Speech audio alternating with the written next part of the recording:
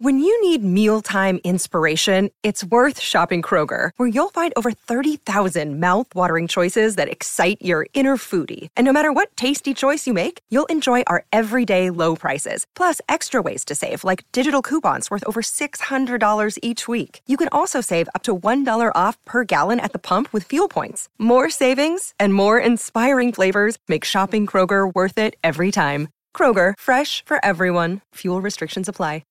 This episode is sponsored by The Rise and Fall of D.O.D.O., a linguist, a military spy, a quantum physicist, and witches all must travel in time to bring back magic. Take the trip, too. Read The Rise and Fall of D.O.D.O. by master storyteller Nicole Galland and the best-selling author of Cryptonomicon, Neil Stevenson. Check out The Rise and Fall of D.O.D.O. now at HarperCollins.com.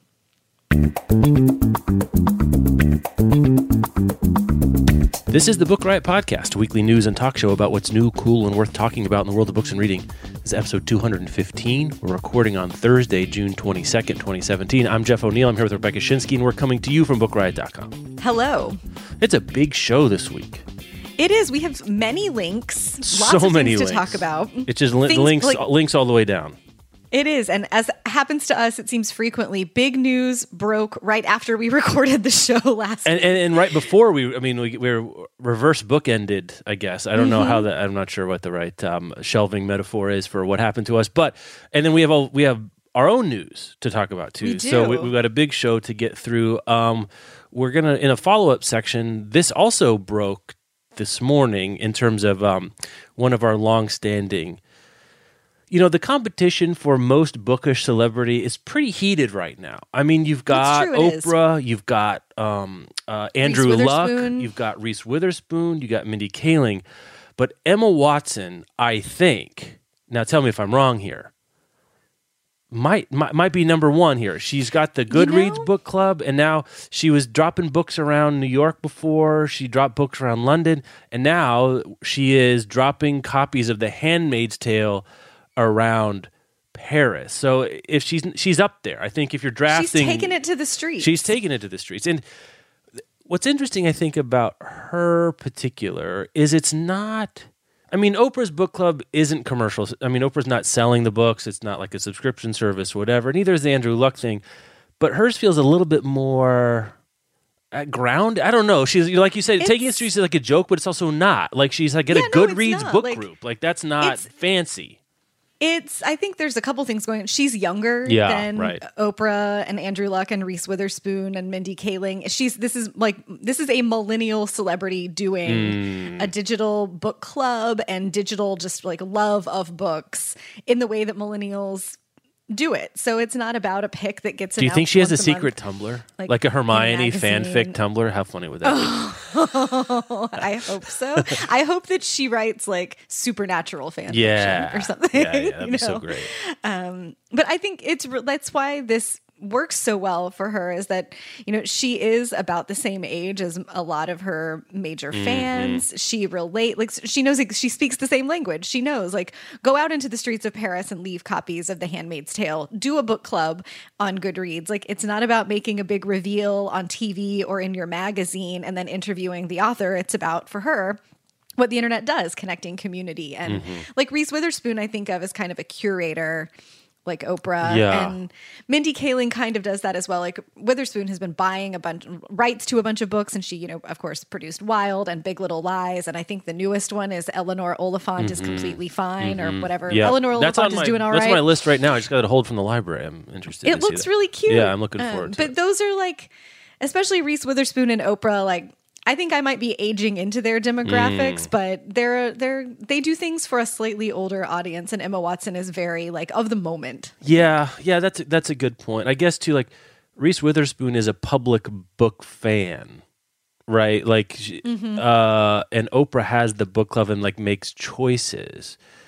It's interesting. I guess. I mean, Andrew Luck has a podcast about books. That's pretty nerdy. It is. That and interviews the authors and stuff like. I guess maybe that's one. Like, what's the nerd quotient from the activity? I think that's got to be the nerdiest one. And then, because Emma Watson, this isn't nerdy. It's interesting, but I don't know if it's nerdy to leave. It's active. It's political. It's a little bit subversive. in its own way. Yeah, yes. Where I'm not sure what Andrew Luck is doing is subversive. It's like it has a clear Emma Watson. She cares about feminism, intersectional feminism, like all that stuff.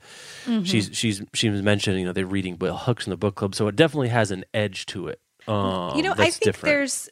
there's a bidirectionality to the Emma Watson piece. Like Andrew Luck, the podcast goes out. Oprah's selections go out. Reese Witherspoon Instagrams a book that she likes or produces a movie based on that book and it goes out. Mindy Kaling Instagrams books that she likes and those go out. Bill Gates does it and it just goes outward. Sarah Jessica Parker is also a very public book fan, but Emma Watson is looking for something coming back to her from other readers, that like community connection piece. And I think that is shaping the way that she does this, because it isn't for her just about being like, I liked this book and it would be great if you went and read it, or I liked this book and I want to support the author, go read it. But like, I liked this book and it has something to offer us as a community of young people who care about feminism or progressive issues. So let's do that. Like it has this extra layer to it. Yeah, like it has a layer of activism either at the bottom or the top, or I don't know,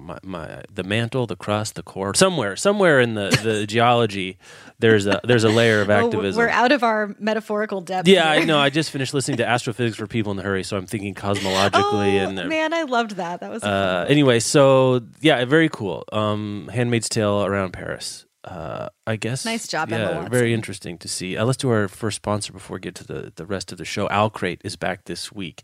Alcrate's a monthly subscription service that delivers bookish fun straight to your door.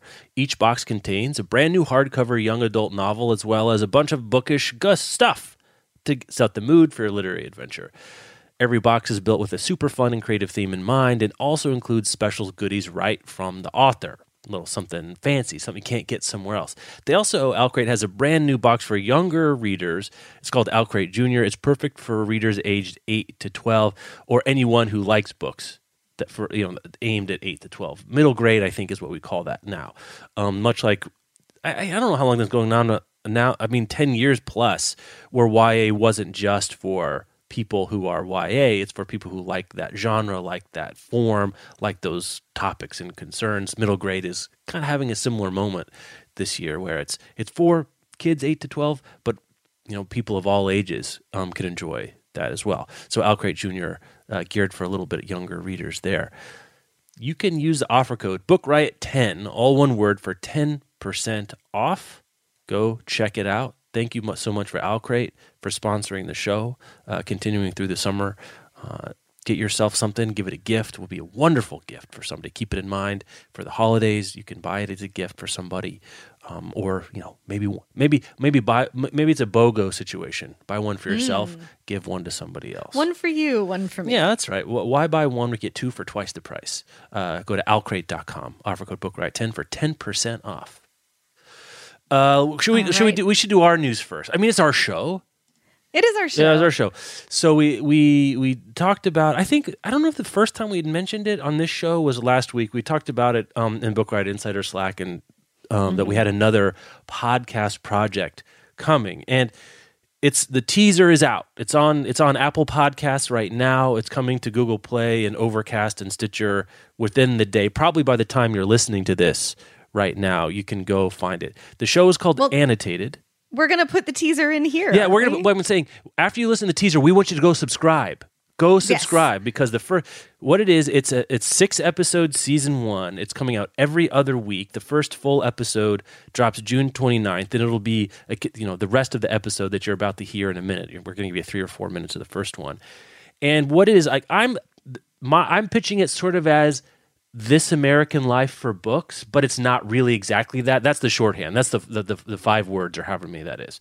It's short audio documentary podcast series about books, reading, and language. And the first one you'll hear in a minute is about the recent interest in 1984 by George Orwell, and then going back to say, how did 1984 come to be talked about in the first place? I'm not going to spoil the rest. I don't even give hints about the rest of the episodes for this season, because I think that's part of the fun. But it's not. Each episode isn't just about a book or an author. It's about anything really relating to books and reading that we think is interesting. It's researched. It's reported.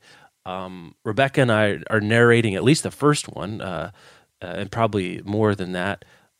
I wrote it and produced it. My friend Jeremy Desmond, who writes theater, helped me break the story and think about shape. And then my brother Kyle, who has been editing all of our shows, is helping us with sound design. Sharifa and I just yesterday went on a reporting mission for one of the upcoming episodes. Field trip. So I'm really excited about it. It brings in some sound from other sources, and you'll hear a little bit of that here. So we're going to drop the teaser and we'll say some more about it because I want to talk about it just for a minute after you've heard the teaser. So right now, we're going to drop in the teaser. Right now. On January 24th of this year, a book took over the #1 ranking on Amazon's best-selling books list. Now, this happens all the time with new releases or new movies based on books coming out. The #1 spot is really pretty fluid. But what was unusual about this new #1 was that it wasn't new. There was no adaptation hitting theaters, Oprah hadn't said anything about it, and in fact, there was nothing really new going on at all. Right. Instead, what kicked off the book surge was an interview on NBC that didn't mention the author, the title, or even anything about books. You did not answer the question of why the president asked the White House press secretary to come out in front of the podium for the first time and utter a falsehood. Why did he do that? It undermines the credibility of the entire White House press office on day one. Don't be so overly dramatic about it, Chuck. You're saying it's a falsehood, and they're giving Sean Spicer, our press secretary, gave alternative facts to that. But the point remains. Wait a minute. Alternative facts? Alternative facts. This exchange between Chuck Todd and Kellyanne Conway on January 22nd has become maybe the most famous soundbite of Trump's presidency. And 2 days after it aired, George Orwell's 1984 hit #1. Almost overnight, it felt like everyone was referencing Orwell, 1984, Newspeak, Big Brother. It was just in the air and on the air. Maybe he's just saying all this crazy stuff to distract us from what he's really doing. Now, that would be a chilling prospect. That's CNN's Van Jones on January 24th. In his hands is a copy of 1984. I want to read you a short passage that stands out for me. It says, "The party told you to reject the evidence of your eyes and your ears. It was their final, most essential command." Now, let me tell you this. You can believe your eyes and you can believe your ears. Data is data. Facts are facts. There are no alternative facts, okay? Let's not go down the Orwellian road. And I hope that's not where Trump is trying to lead us. Whatever the reason or actual relevance, people were talking about 1984 and buying it in huge numbers. Huge numbers. It was out of stock in many bookstores, and for a while you had to wait 3 to 4 weeks to get it from Amazon. There's even a new stage adaptation on Broadway right now. And that got us thinking, why? How is it that 1984 became the example of a political nightmare? And what do people want from reading 1984 in 2017? Come to think of it, who was George Orwell? And why did he write 1984 in the first place? Hello and welcome to Annotated. I'm Jeff O'Neill. And I'm Rebecca Schinsky. In today's episode, we look into the story behind 1984, why it was written and the unusual way it made it into our high school English classes and our collective consciousness. Along the way, we'll follow Orwell in 1984 from the coal mines of northern England to fighting fascists in Spain and finally to the silver screen, with a little help from the CIA. All right, you heard the teaser. So, Rebecca, you came to it a little bit. You saw me working through this, so I thought it'd be interesting to hear your perspectives. I've been thinking about this for a while, and I did I don't even know what you would call the first one that no one will hear outside of the 6 people. Right, here's what we're thinking about. Here's what we did. Here's what we learned, and it wasn't good, but it was, I see how we get to the next place from this one. It was like the podcast equivalent of the novel that you write, but that you keep in the drawer. Yeah. But you have to write the drawer novel in order to get to the other one. Right, or the first time you make pancakes. You're going to burn you burn the first batch. You're okay, the thing's too hot. I need more baking soda, stuff like that. Yeah, it was interesting, in a lot of ways. Personally, it was interesting because we usually work so closely together on everything that this was kind of like... It was kind of like if my husband went into the basement to work on something every night that he wouldn't let me see until it was done. Mm-hmm. It was a little bit mysterious. I knew that you were researching something, and I had heard the Planet Money or This American Life for books kind of pitch. I did not know much about this episode other than that it was going to be about 1984 and what was going on with 1984, not just right now in 2017, but how 1984 became the thing that it is to us culturally. But I learned, like, most of it I learned in the process of narrating it with you, like going through the script and reading things and being like, oh, that's what that was. That's what that was. But it was really interesting thinking about going beyond the stuff that Book Riot has traditionally done with either, very genre focused, like a lot of our podcasts are, or very focused on specific titles, like All the Books is, or like what we do here with news, but to a broader look at where books sit in our culture.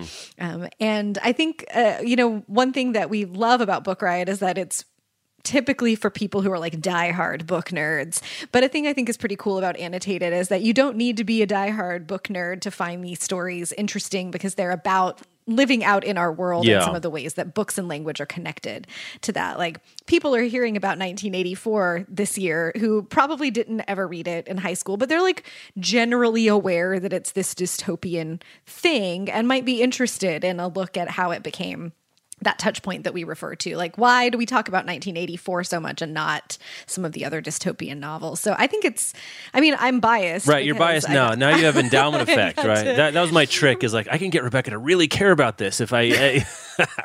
No, well, I don't care about your success. That's what I figured. It's like, it's all cold indifference, really, is what I get. Right, that's me. It's the But I think, it's a fun... I think what you're saying too is like, it's kind of an interesting process to do. It's hard. It takes a lot of work. I think, one thing that's been good for us about these shows, Get Booked, All the Books, this show, the new genre shows, is while they take some prep, they don't take a whole lot of time, to do. They don't take a lot of pre-production, post-production, scripting.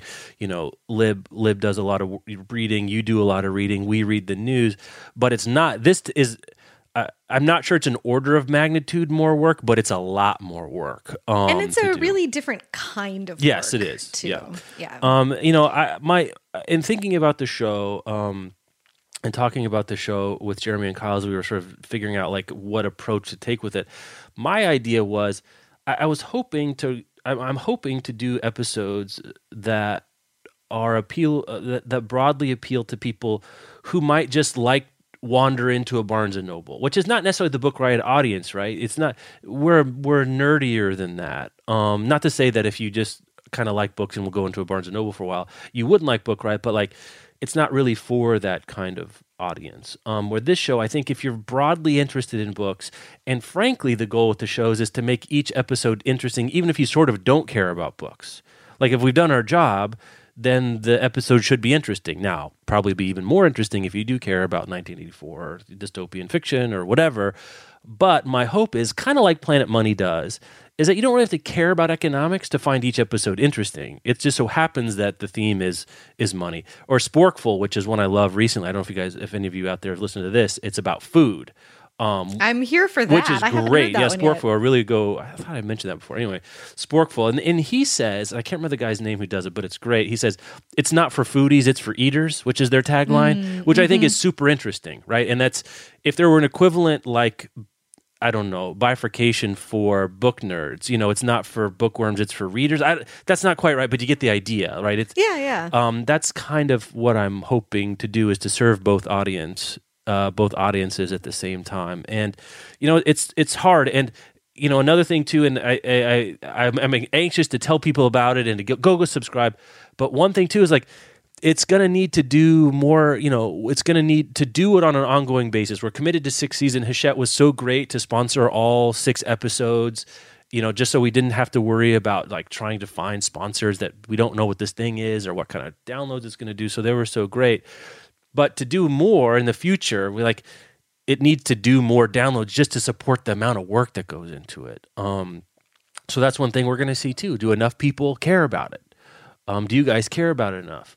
That we can, it doesn't have to make money for itself right away, but we need to be able to say, okay, by sometime over the next year, if we work on it, are smart and get lucky and all that sort of stuff, we can see a path forward. So that's part of my nervousness too, is that the resource commitment is different on our side, just from the business side is different too. Yeah, it's one of those cases where the experiment is always really exciting, but then when you when you get to the launch moment, it's like, Yeah, it's like, oh, what's- right, this is a thing there's we're a doing. dose of like, there's a dose of are people gonna like it? Yeah. and then there's like, and will they like it enough Mm-hmm. to make it sustainable for us? So as we wrap up our pitch for it, if you liked what you heard on the teaser, go check out Annotated in Apple Podcasts, subscribe to Yeah. it. If you are super into it and you want to help us out, you can even rate or review it Yeah, right now, yeah. and then you'll start getting the show. The first one drops on the 29th, next Thursday. Yeah, and we'll talk when the full one's out too. I'm going to hit everyone up for rating and review, but it's also the kind of thing. I mean, I think one thing we know about podcasts, which is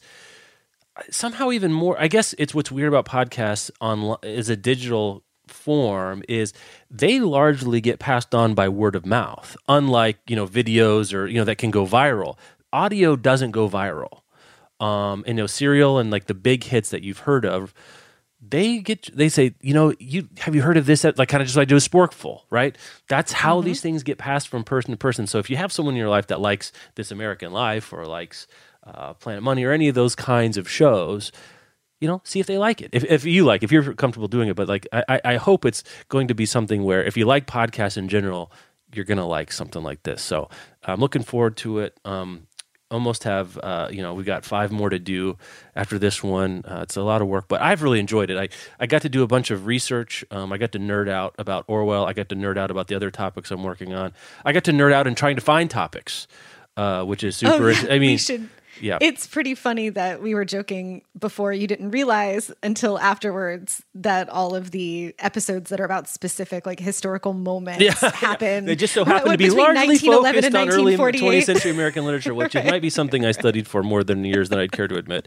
But anyway, yeah. So episode 2, then it's going to be mid-July, and it's a different topic. It's not about an individual author or book. It's not even about an author or an individual book. That's my tease for you. So I'm looking forward to it. So thanks you guys so much for listening and being supportive of this. I kind of going along on these experiments with these us. beta listeners. I hope you guys are into it. So anyway, there's that. All Let's right. do our next sponsor. And Our are you next doing this one? sponsor- You're doing this one. I'm doing Yeah, this one. yeah, yeah. It's Swimming Home by Mary Rose McCall. This is out from Penguin Books. It's set in London in 1925. It's about a 15-year-old girl named Catherine Quick. She longs to feel once more the warm waters of her home, to strike out into the ocean of the Torres Strait Islands in Australia, and to swim as she's done since she was a child. But now she's orphaned and she's living with her Aunt Louisa in London. Catherine feels that everything she has valued has been stripped away from her.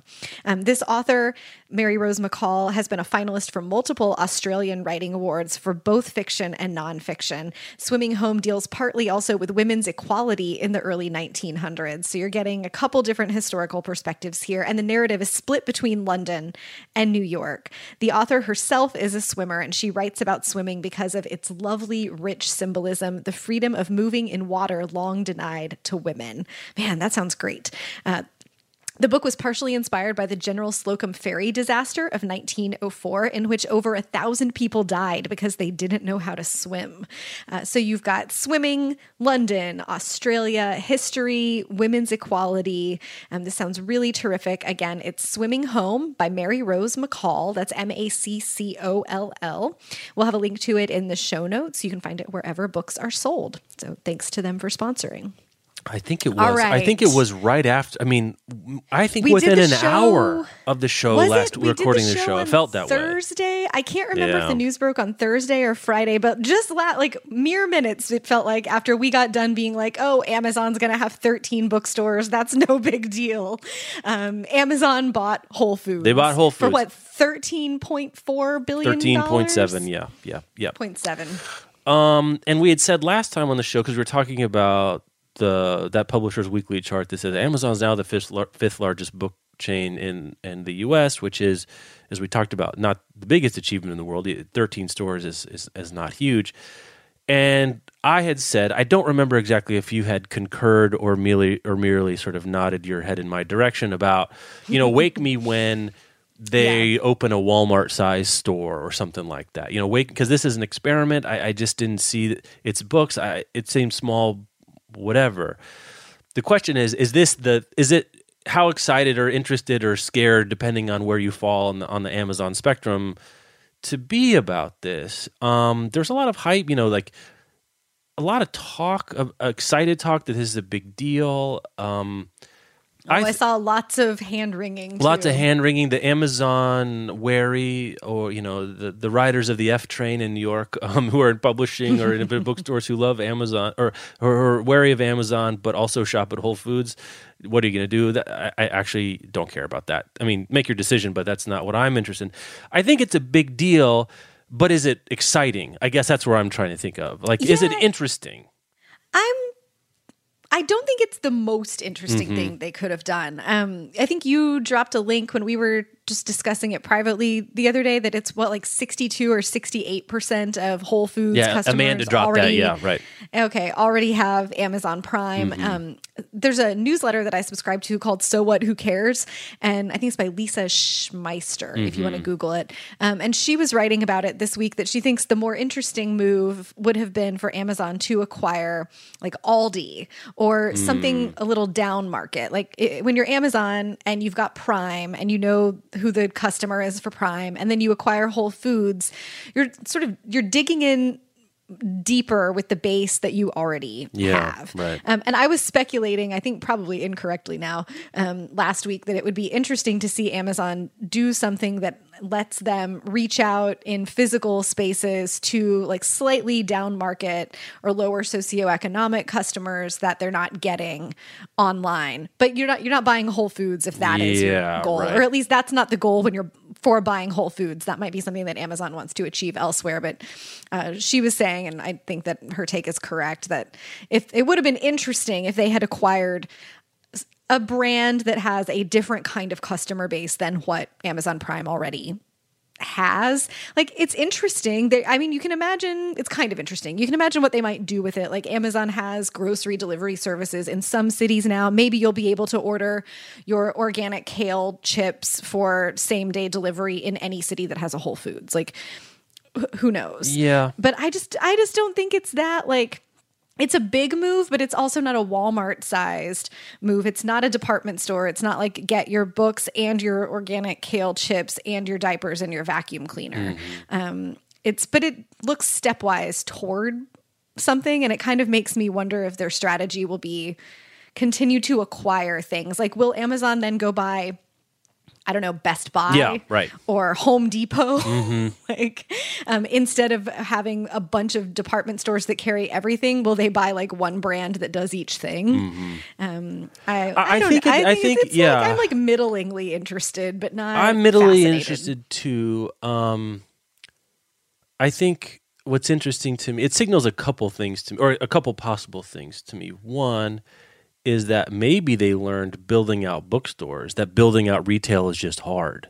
That, it takes time to get space and sign leases and, add fixtures and staff up and all of those sorts of things. So one answer to why I do this could be about speed.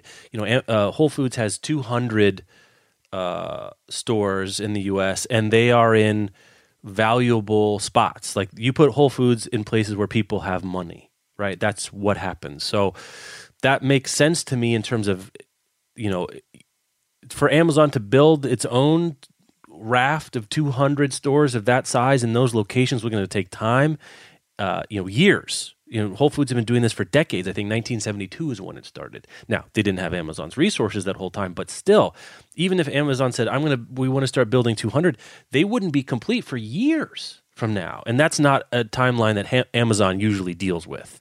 It's like, we're going to do this thing now, and then in 5 years we'll have 9 of them. Like, that's just, I can say Bezos or whoever, I don't, at this point, they have so many tentacle arms. I'm not sure how much the octopus head actually deals with each one. I'm sure this is their largest acquisition. I'm sure Bezos was involved in this, but it's a long way of saying some of it might just be, God, the time takes so long to get this many physical locations, even if we wanted to call it Amazon Food or whatever. The second thing is that books are different than cabbages. I know that's going to sound reductive, but it is, because you can have these giant warehouses and you can have 11 of them or whatever in the U.S., and the DVD players and the cat litter and the James Patterson novels can sit there and be distributed efficiently by robots because they're non-perishable. When you get down to perishable and locally sourced, and you want a half a pound of oats out of the bulk bin, like the stuff that makes grocery stores grocery stores is not something you can do out of 11 warehouses. Now, Amazon Pantry, you can do cereal and Cliff Bars and, dried raisins and stuff. You can do non-perishables. But people go to grocery stores, they do Instacart or they do Fresh Direct or, they do those sorts of things for the stuff that they can't get on Amazon. And I think that's maybe the most interesting thing to me is like Whole Foods is a really good swath of retail of stuff that Amazon really can't fulfill right now in any specific, can't do it in any reasonable way. So it might be an acknowledgement, much like the Amazon Books initiative is an acknowledgement that Amazon's like everything can't happen online through Amazon.com. Right. There are parts of retail that we can't touch in our current incarnations. I think it would have been more interesting from a potentially disruptive way is like, what would Amazon's rethinking of a grocery store look like? And the answer is they think it looks a lot like Whole Foods, which is fine and exciting and a big deal, but it's not different. It's not new. It's not disruptive to just go buy. It's like if Amazon wanted to get into building cars and they went and bought Chevy, you wouldn't be like, oh my God, what amazing innovation. It's similar to what they've done with their bookstores. They're being in an Amazon bookstore by all accounts feels an awful lot like being in every other bookstore you've ever been in, except that the titles are all faced out on the displays. Like, I don't know that I think Amazon was obviously hugely disruptive online. Yeah. But I'm not sure that innovating retail, like physical retail spaces and making a new grocery store, like what does the grocery store of the future look like? I'm not sure that that's a thing that they have in them or that they want to do. But if the bookstores are any indication of Amazon, quote unquote, reimagining retail, they're not changing much. Because a Whole Foods, I mean, the thing that makes a Whole Foods, and again, maybe this is, again, reductive, and I apologize if I'm being obtuse about it. It's like a regular grocery store, but with fancier junk in it. Like, right? I mean, that's what it is. Because to my mind, something like Trader Joe's is way more interesting than Whole Foods because it kind of did rethink it, right? It's like there's a bunch of generics, there's a lot of prepackaged. It's down market, but you don't feel like you're at Aldi, which I've shopped at Aldi, don't get me wrong, but right, it's like a down market value grocer that like rich people go to. Like we went to one in Palm Springs and there's all these rich old people having a grand old time at Trader Joe's, like getting deals on pistachios. That Trader Joe's in Carroll Gardens in Brooklyn? Yeah, right. It's in an old bank building. On a Sunday afternoon with you have to wait in line to get into the grocery store. It's like Space Mountain at Disneyland on a Saturday. It is. That's exactly what it feels like, right? It's just people dying to pay discount prices for food that makes them feel fancy or feel good about things. Like an interesting side note that I saw come out of these discussions was like there's a lot of, I think, cultural self-righteousness connected to Whole Foods and to the kind of person that you might be wanting to telegraph to the world that you are if Whole Foods is like your thing. And I'm not making broad judgments about Whole Foods people. I'm just saying we all know at least one of these Whole Foods people who's like everything. The fact that I shop at Whole Foods indicates to you something about my character. But Whole Foods is not pure in the world of giant corporations already. No. And I think that's important to say. Like this is not one giant corporation, Amazon, taking a pure corporation and corrupting it. Like they're very different businesses, but Whole Foods is far from, I guess, innocent or completely righteous in the realm. Well, anytime you get to be the size of Whole Foods and also dealing with the food chain, like it's an impure. I mean, it's just by its nature. It's just like, where is your line? Like, what's your personal line of righteousness? I guess in giant corporate behavior, but I do think that was worth.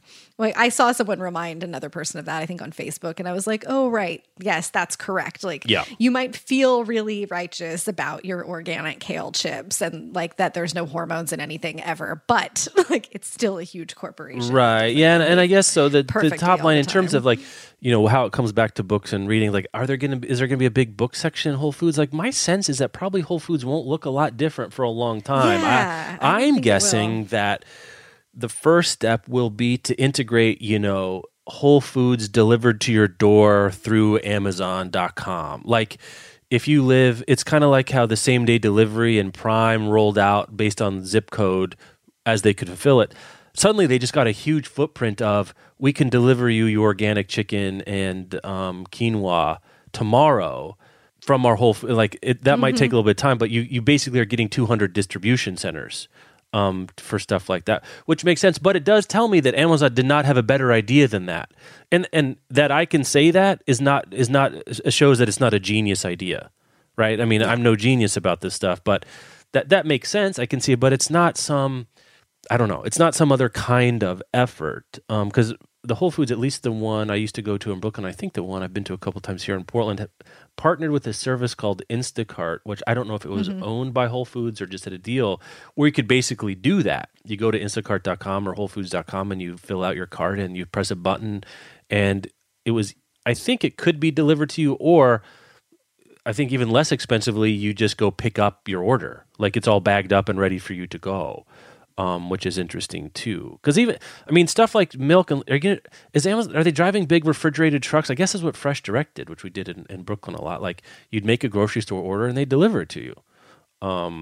If Amazon had bought Fresh Direct, I think that would have been more interesting, because they don't have stores; they're just distribution, and But I don't know. I think groceries is hard. Groceries is going to be hard for Amazon because, look at Lawrence, right? My hometown, the town you spent time in, there's not a Whole Foods there, and there won't be for a long time, I don't think.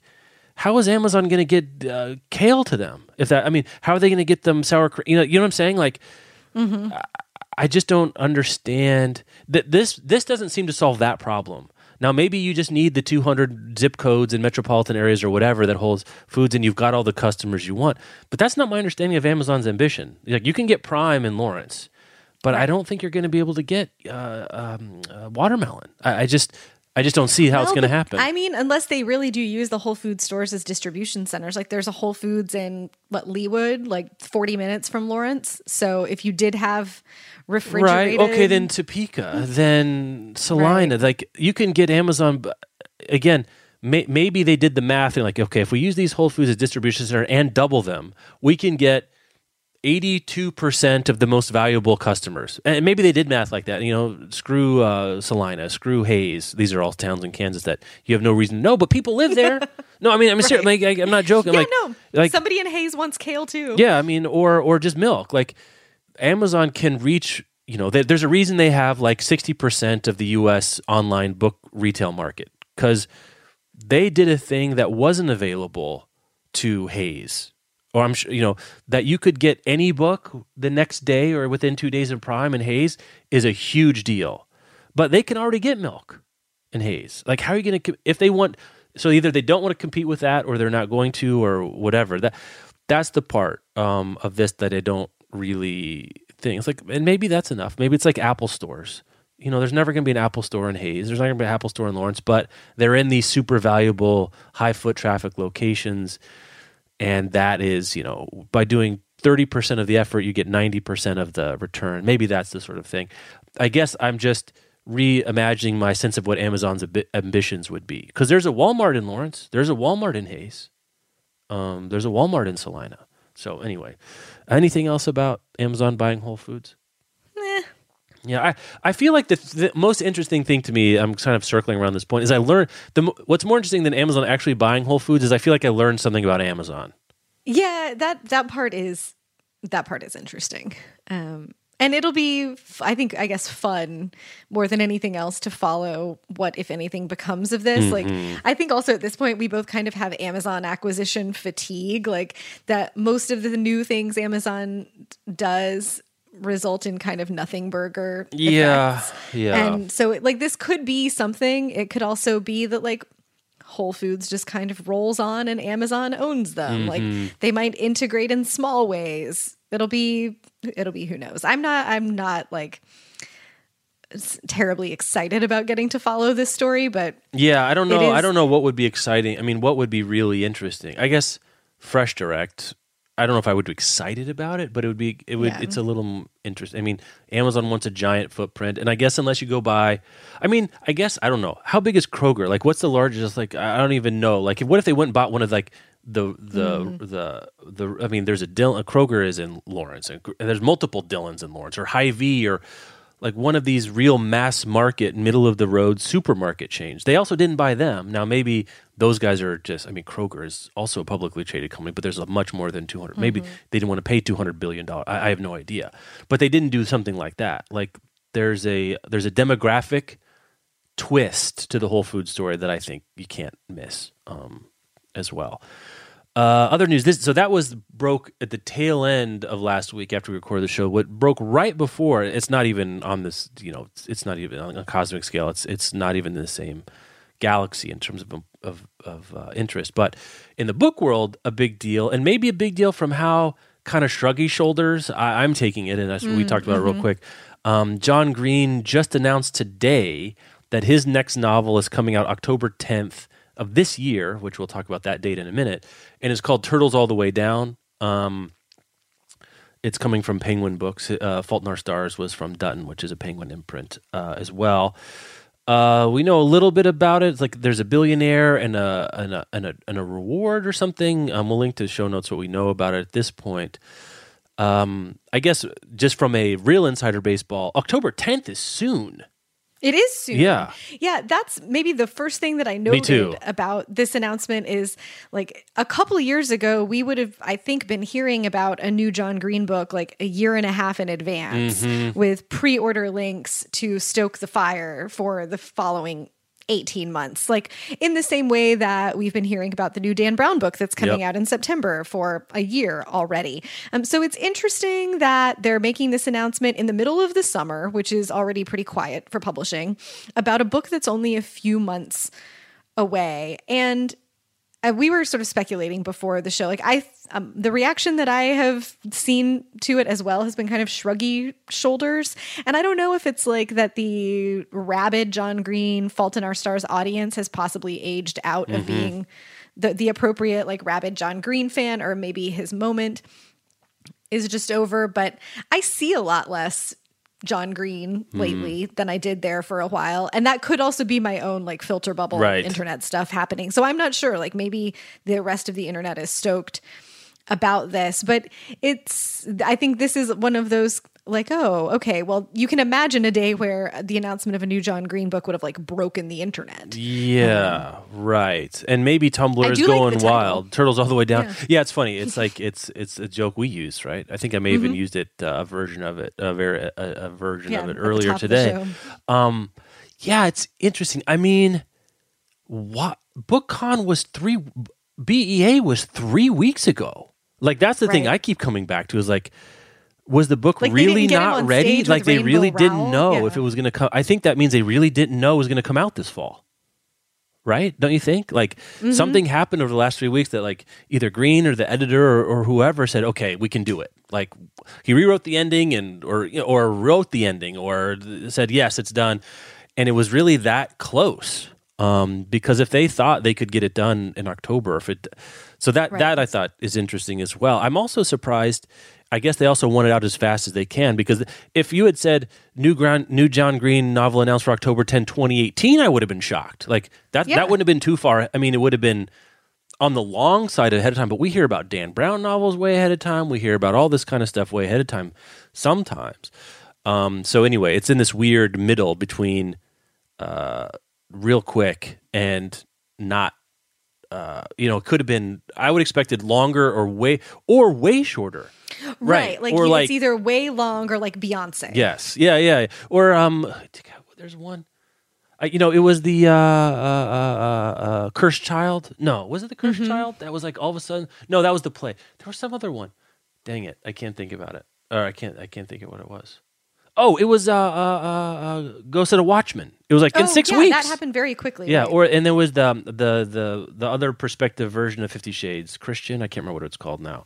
Gray. That was like 6 weeks, which has its own kind of momentum. Anyway, this is this weird interstitial timing for books. You don't often hear less than 4 months from now, there's a major book coming out. Well, yeah, and like the fall book catalogs are already done. All out. They're all out for September, October. So this is A lot of the book tours and stuff have been booked. I mean, that's drop-in interesting title. too. Yeah, this is really interesting. I'm interested to hear from our Yeah. bookseller and librarian friends, but also listeners who would be more plugged into the John Green-iverse than we are, about where what's the level of Muppet arms about this, where you're sitting. So email us at podcast@bookriot.com and let us know. I guess the other thing that made it, just real quick, code on that. The other thing that makes it feel like it's been 1,000 years, for a while there, it was like everything was coming up John Green. Like the movie was a big hit. There was a couple other, wasn't there, The Paper Towns, I saw that movie. That was another adaptation.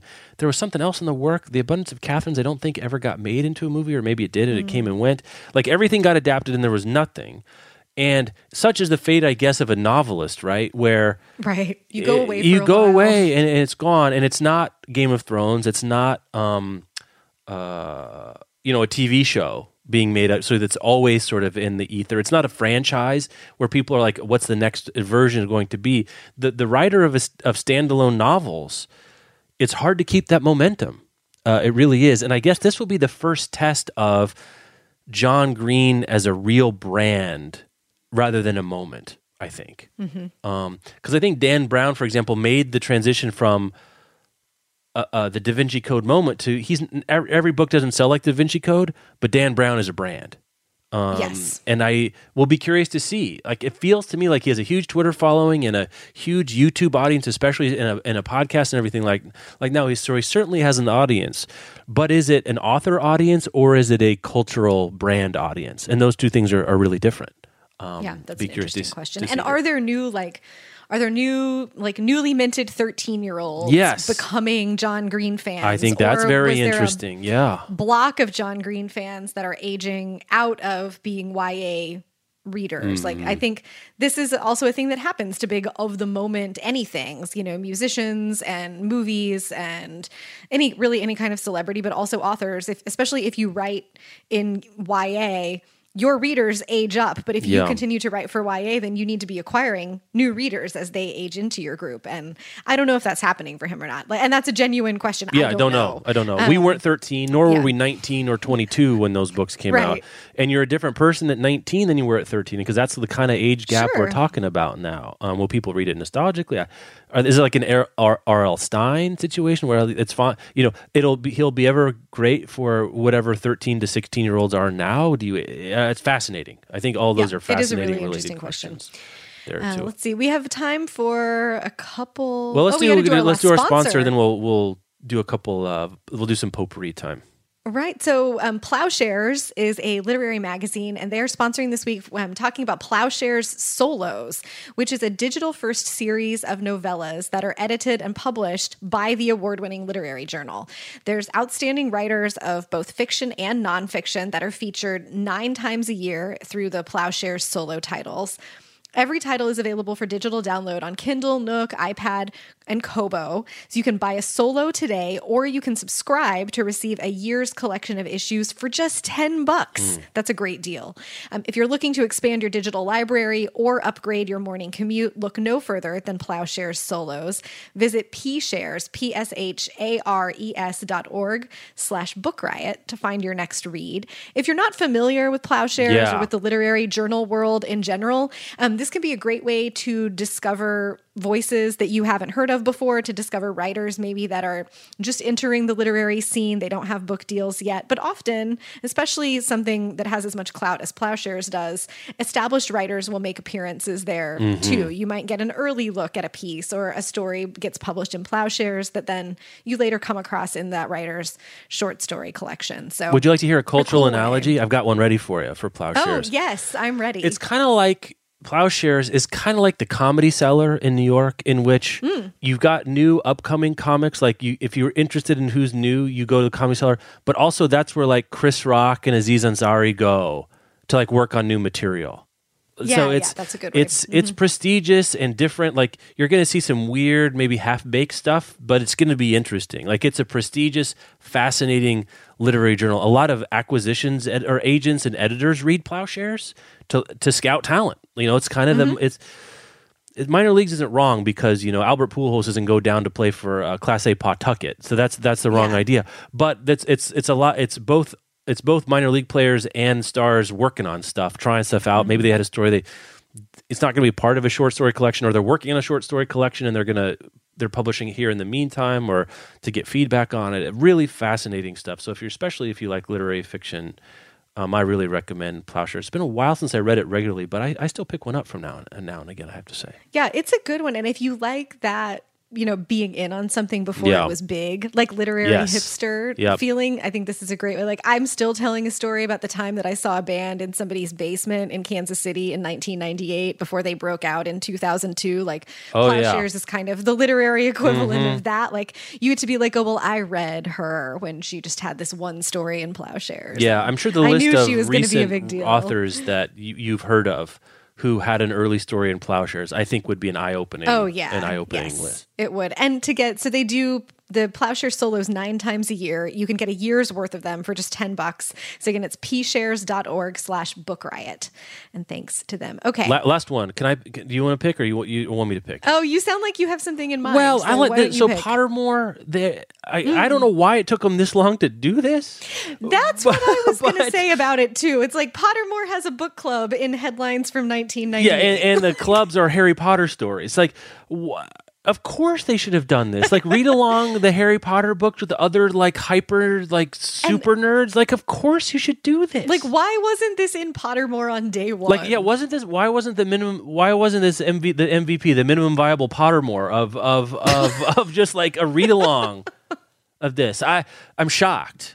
Maybe they wanted they have grander ambitions, and so maybe it felt small. I don't know, but like, of course, of course, collect the excitement, collect it. It's just scoop it up.